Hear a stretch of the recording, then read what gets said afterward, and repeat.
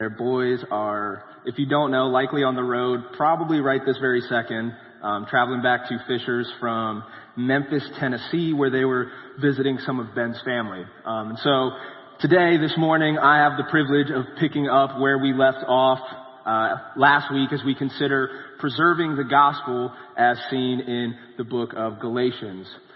If you are visiting this morning, or new-ish, my name is Zach, and I'm the associate pastor here.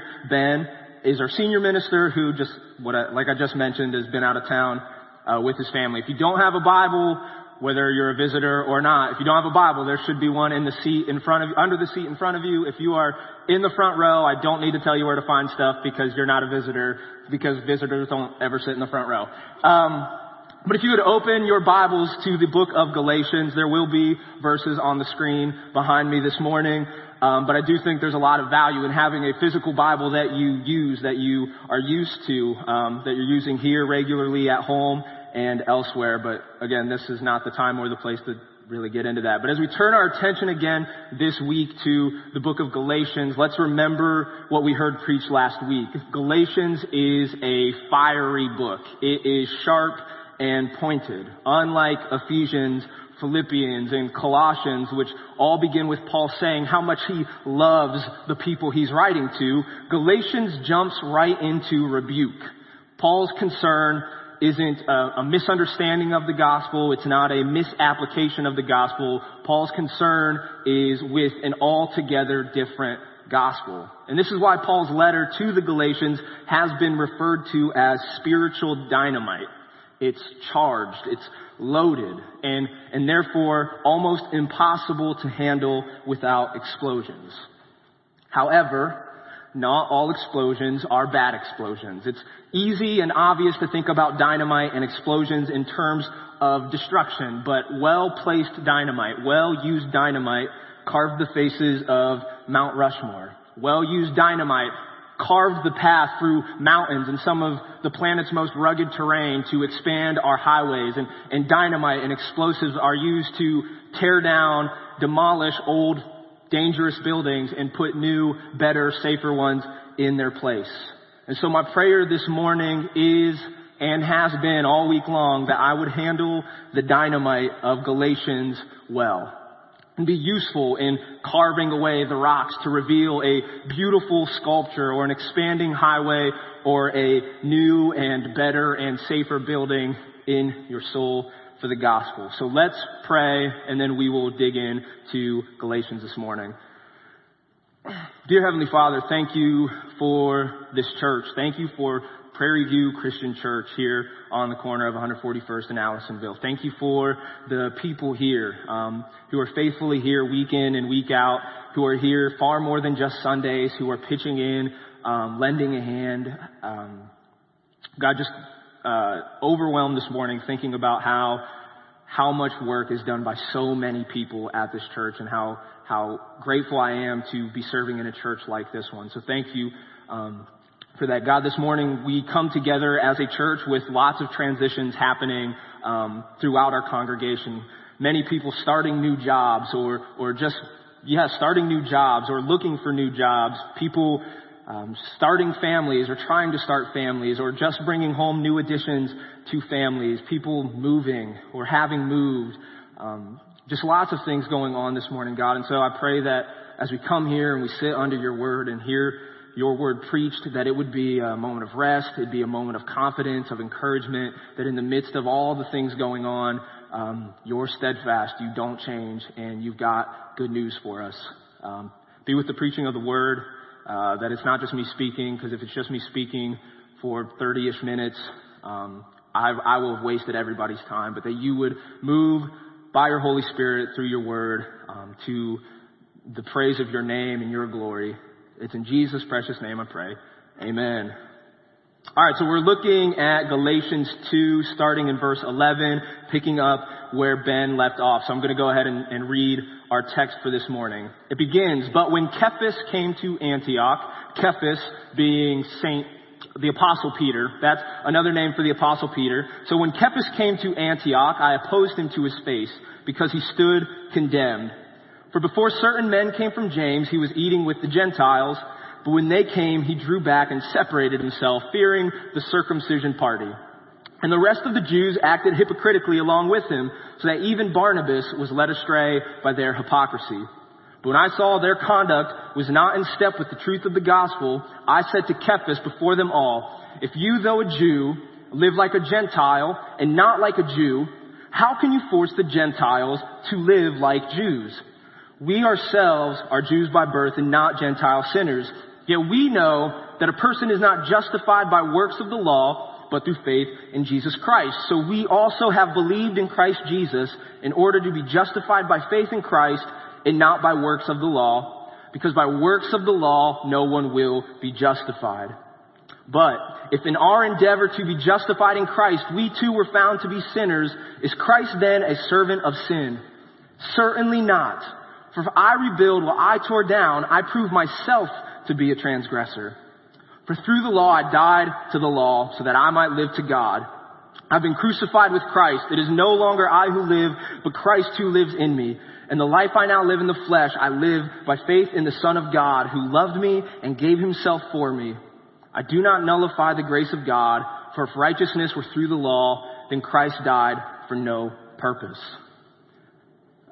I really enjoy reading scripture just in big chunks like that, especially when I get the opportunity to preach, because the way it was written was to be heard just like that. And I believe that just like that, the Bible is powerful enough to make a difference. But, I'm not going to stand here and not talk about it for the next 25 minutes, so I have more to say. But the opening passage in that text, in what we looked at this morning, is often cited as a Christian model for confrontation.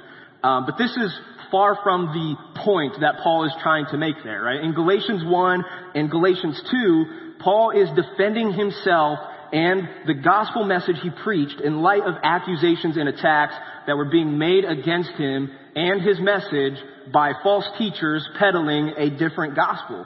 Paul's purpose in Galatians 2:11 through 14 in confronting Peter, he's not writing that to teach us how we should deal with public controversies on Facebook or Twitter. Paul is making the case, he's showing that the gospel he taught was not from man, but directly from God. And the stream of thought, right, that began flowing in the very first words of the letter, Galatians 1:1, continues here, where Paul introduces himself as an apostle, not from men, nor through man, but through Jesus Christ. The gospel proclaimed by Paul on his missionary journey to Galatia was given to him by God. Now, how do I figure, right? Other than I know and I have the rest of the Bible to look at, but how does this letter, these few words, when Cephas came to Antioch, I imposed him to his face. How does that prove or show, or why is that claiming that Paul's message was from God? Well, let's consider Cephas, right? Let's think about the man Peter. Because if you stop and think about the most important and influential figures from the Bible, you will probably arrive at the Sunday school and right answer of Jesus. Obviously, right? Jesus is the most influential, important person in the Bible. But if we think about it a little longer, you might name David, you might name Abraham, Moses, you might name Paul because of how much of the New Testament Paul wrote. But chances are, and I know this because I grew up in a church not hearing much about Peter, you probably would not lump Peter into that category of the most important figures, modern Protestants. It's not that we have a problem with him. We just don't really think that much of him. We don't see him as much more than a supporting character to Jesus and then as a teaching stopgap until the Apostle Paul comes on the scene and writes all the letters and the whole New Testament that we get to study. But Peter was and is still a massively influential member of the body of Christ. We may be more likely to think of him walking on water and then promptly falling in, or denying Jesus 3 times, or, depending on your sense of humor, or if you're even aware of this, you might like to think of Peter as the man who began the very first Christian sermon ever by saying, these people aren't drunk. It's only 9 a.m. We might think of Peter in those terms, but many, many, many people throughout centuries of church history think of Peter first and foremost as the first pope.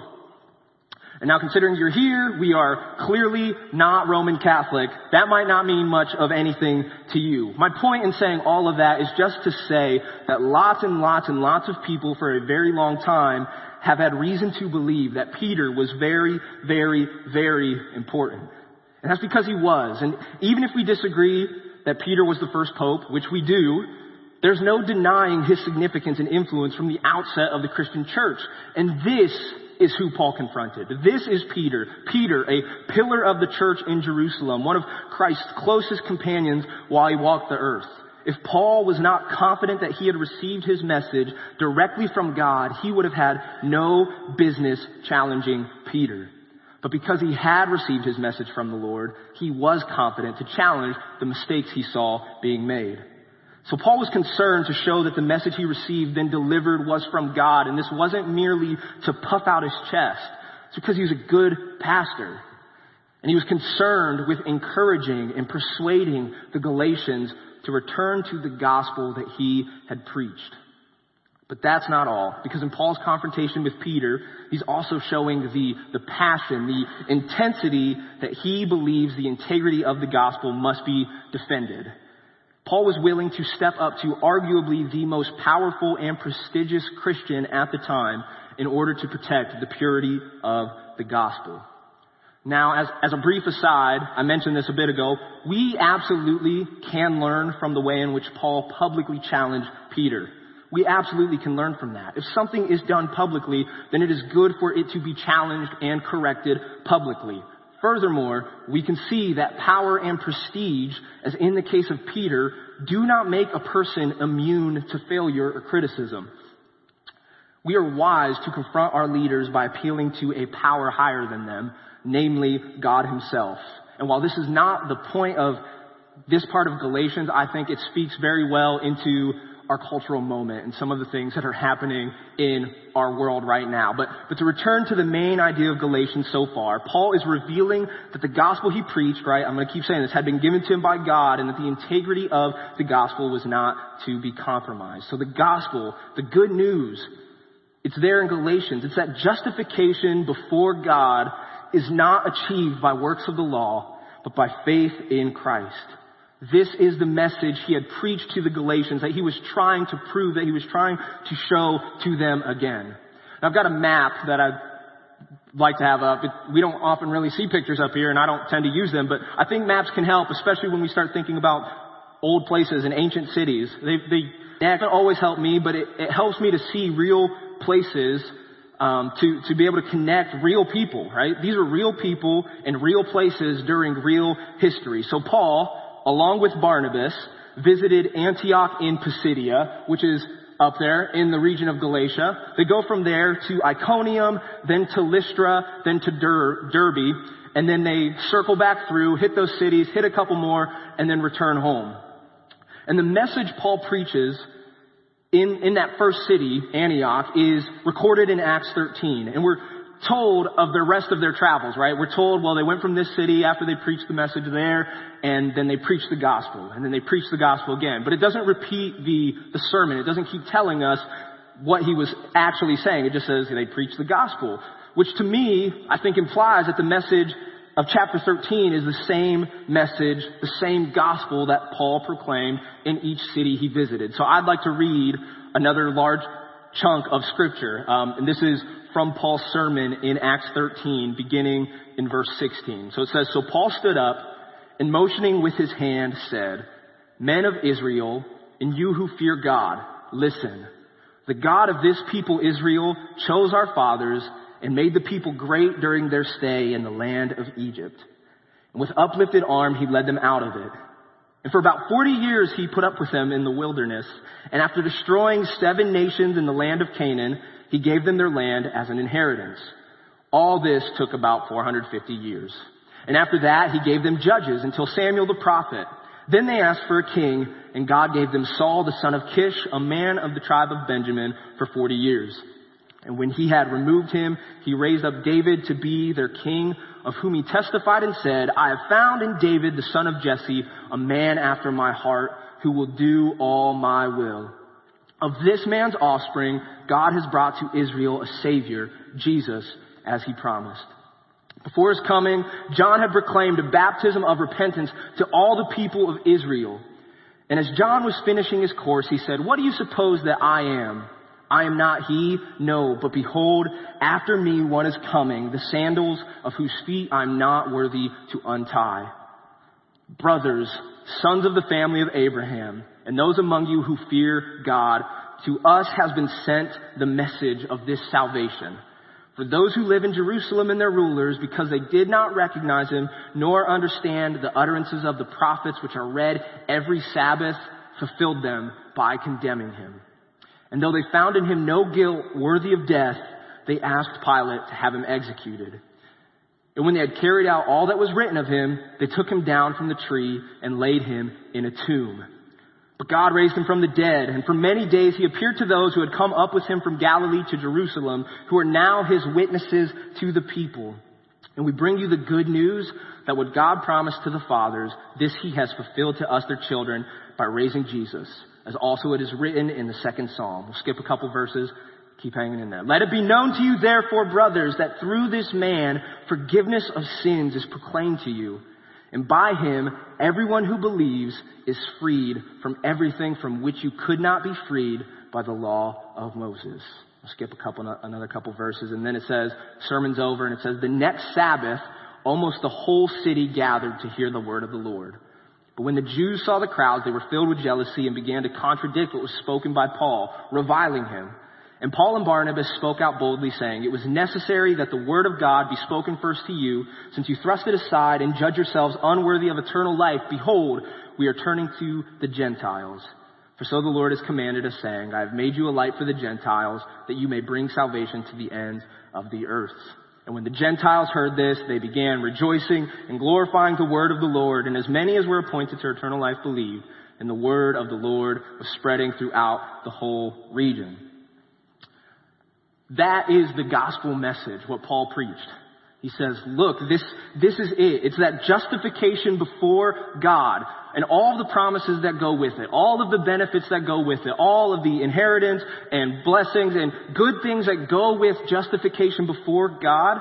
It's not achieved by works of the law, but by faith in Christ.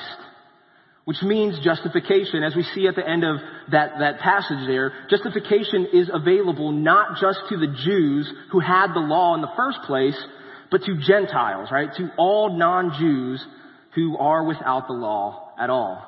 It's good news. But what does this mean, right? Because justification is a word that we use a lot, I think, as Christians. And if we don't, we probably don't use it as much as we should. And it can become just religious jargon that doesn't mean anything. And so tried to go to great lengths to make this clear. But justification before God means to be in the right with him. It means that you are in line with him. It means that you are observant of your duties to God and by extension man, God's image. It means you are fitting to him. You fit with God. Justification before God means you are approved by him. And the reason this matters is that God, as creator and sustainer of everything, reserves a right to do whatever he jolly well pleases. Fortunately, he does not suffer mood swings. And his defining attribute is love.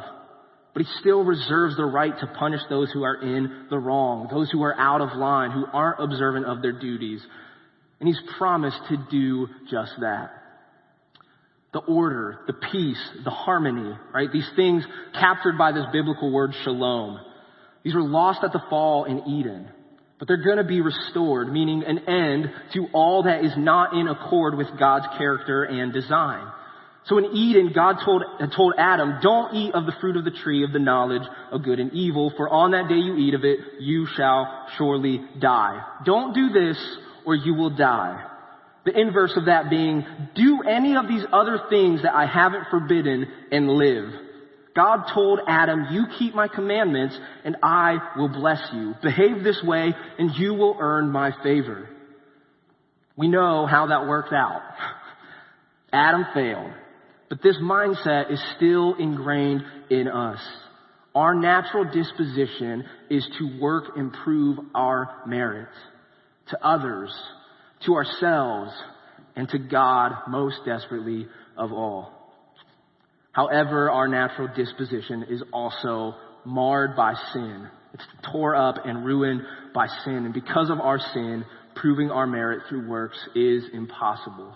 No matter how much good we do or how hard we try, we can never fully satisfy God's law because of our sinful nature. We can never be justified. We can never be approved by God in line with his character and his design.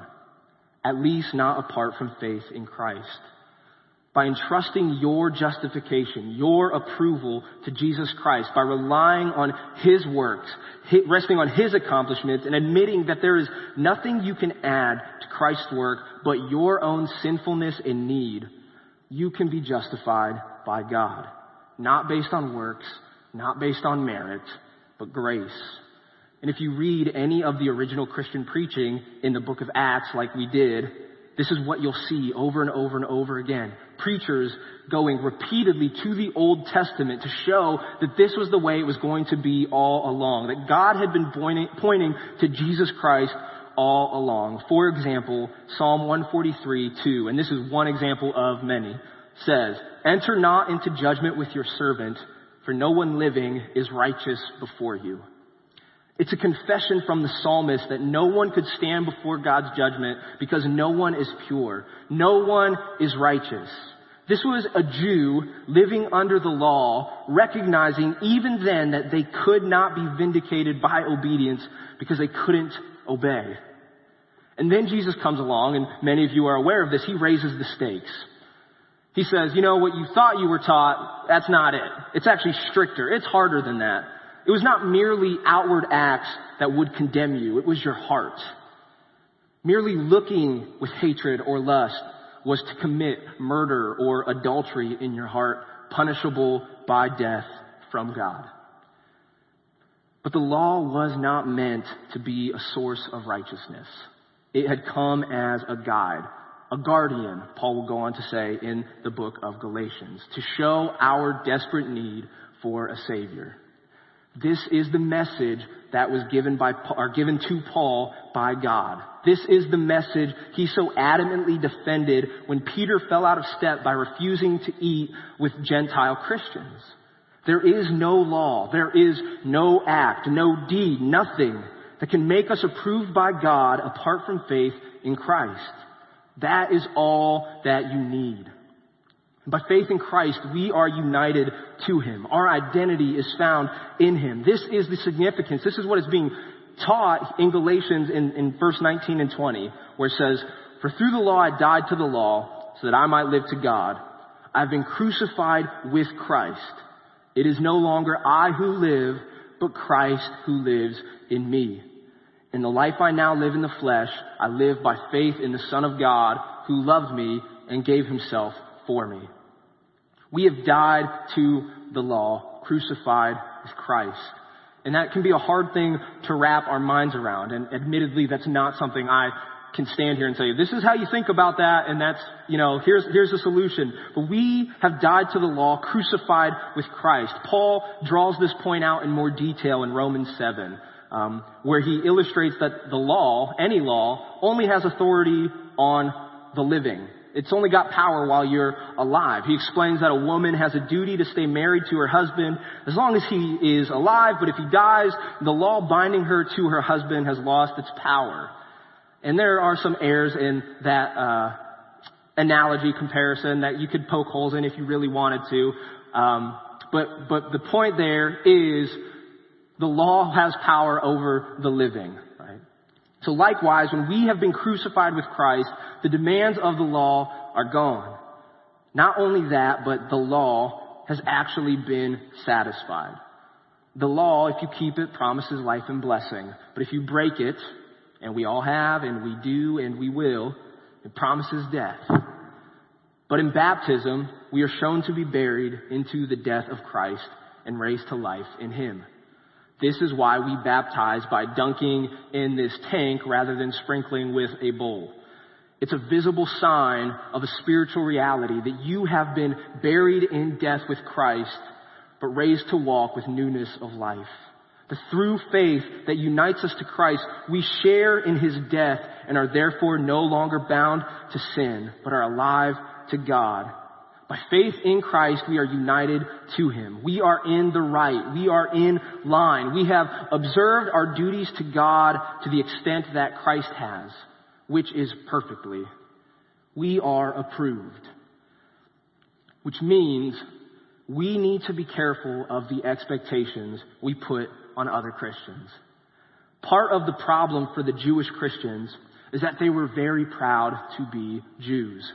So proud that they had a hard time separating themselves from their Jewish identity, which led to them living as though everybody needed to be Jewish to be accepted by God. Now, none of you are proud Jews as far as I know, because none of you are Jewish as far as I know. But I would guess that most all of you are proud something. And whatever that something is, there's a very good chance that you have a hard time separating your identity from it. Just a couple easy examples. You might be a proud American, and we might have a really hard time separating what it means to be a good American and what it means to live faithfully to the gospel. Or you might be conservative or progressive or a food snob, or you might be the kind of person who I think is a food slob. You are the opposite of a food snob. You're like, I don't care what I eat, just give me anything, right? Or you might be a social activist, or you might be a teetotaler. You might be someone who doesn't drink alcohol, doesn't smoke, doesn't do any of those things. All of these things, right, come with this inclination to look down our noses at those outside of our groups. And in effect, even though you might not say this with your mouth, your actions are saying that there's something better about you. But doing this, as Paul puts it, is to build up what you tore down. When you believed the gospel, the starting point was that you had nothing to offer, that you could not meet the law, and the law was torn down. Nothing you did was worth anything in the eyes of God. So why are you now living? Why do we now live as if we have something to boast about? So we need to be careful about the expectations we put on other Christians. But maybe more importantly, be careful about the expectations you put on yourself. If you have been crucified with Christ, you are dead to the law.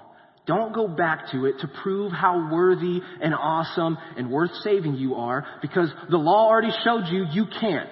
Thousands of years of history have shown you can't. There's no need. Don't do it, because doing so is impossible, it's depressing, it's defeating, and it's an insult to Christ. Attempting to add anything to his work for approval from God is to say that his work is not enough. So take a deep breath, myself included, right? Rest. In Christ, you are free to fail. You are free to fail. Because the whole thing isn't riding on you. None of it is. It's not riding on us. Everything that needed to be done for God's approval has been done in Jesus Christ. Which means the pressure is off. In Acts 15, Peter refers to the law as an unbearable yoke, a burden too heavy to carry. Jesus, on the other hand, you might know, tells us that his yoke is easy and his burden is light. You don't need to pretend like you've got it all together. You can be a sinner because it's sinners who know that they're sinners that Christ saves. God opposes the proud but gives grace to the humble. And that is what we are when we are willing to face our sin and admit it, knowing that Christ is enough to make us acceptable in the sight of God. And what God has pronounced acceptable, let no one call unacceptable. But we must be careful not to use the gospel as an excuse to continue in sin. We should not say that because works don't matter, I can live however I want and do whatever I want because it's all done by Jesus. Or if I just keep on sinning, that will show everybody how great God is because he's willing to rescue someone as continually horrible as me. This is not something that is addressed in the passage before us this morning, right? But it would be pastoral malpractice for me to pretend like this is not a conclusion that many people can and will draw when they hear about God's love and grace and mercy in justification by faith. And something that the book of Galatians will go on to explain, but I think it needs to be addressed this morning, at least a little bit as well. So while we no longer look to the law as a source of justification, we don't throw it out altogether. We don't do that. Romans 7:12 says, so the law is holy and the commandment is holy, righteous, and good. Does that sound like something we get to just throw away and ignore and forget all about? See, the law is still useful to us, but we have a much different relationship to it now in Christ. It's no longer a deadly mountain that has claimed any and all who have attempted to climb it. Rather, it's the kind and gracious hand of our loving Father helping us through the woods as we journey home. We join with the psalmist in Psalm 119:97 who says, "Oh, how I love your law. It is my meditation all the day." Not because it's the source of approval, of justification by God, but because it's a gracious guide from a loving Father. So we don't reject the law. We don't throw it all away. We don't deteriorate into lawlessness and sinfulness. On the contrary, we uphold the law all the more because in Christ we have known the Father's love to such a great extent. Joshua read from it this morning, but Romans 8:32 backs this up. It says, "He who did not spare his own son, but gave him up for us all, how will he not also with him graciously give us all things?" If God was willing to give up his own son to save us through his death, why do we think that the law somehow is holding us back? That somehow the law is this unloving thing from God who has shown himself to be endlessly, recklessly loving. We think that the law is repressive, but it's not. Your sin is and was the problem, not the law. But the law will never be your source of righteousness. You will never be approved by God by following the law. That only comes through faith in Jesus Christ. This is the message Paul received from God. It is the message he delivered to the Galatians. It is the message he defended to Peter. And it is the message that can serve as dynamite to blow away our own sinful tendencies. We know that a person is not justified by works of the law, but through faith in Jesus Christ. Let's pray. Dear Heavenly Father, thank you for your Son. We gather here every single Sunday to worship you, worship Father, Son, and Holy Spirit.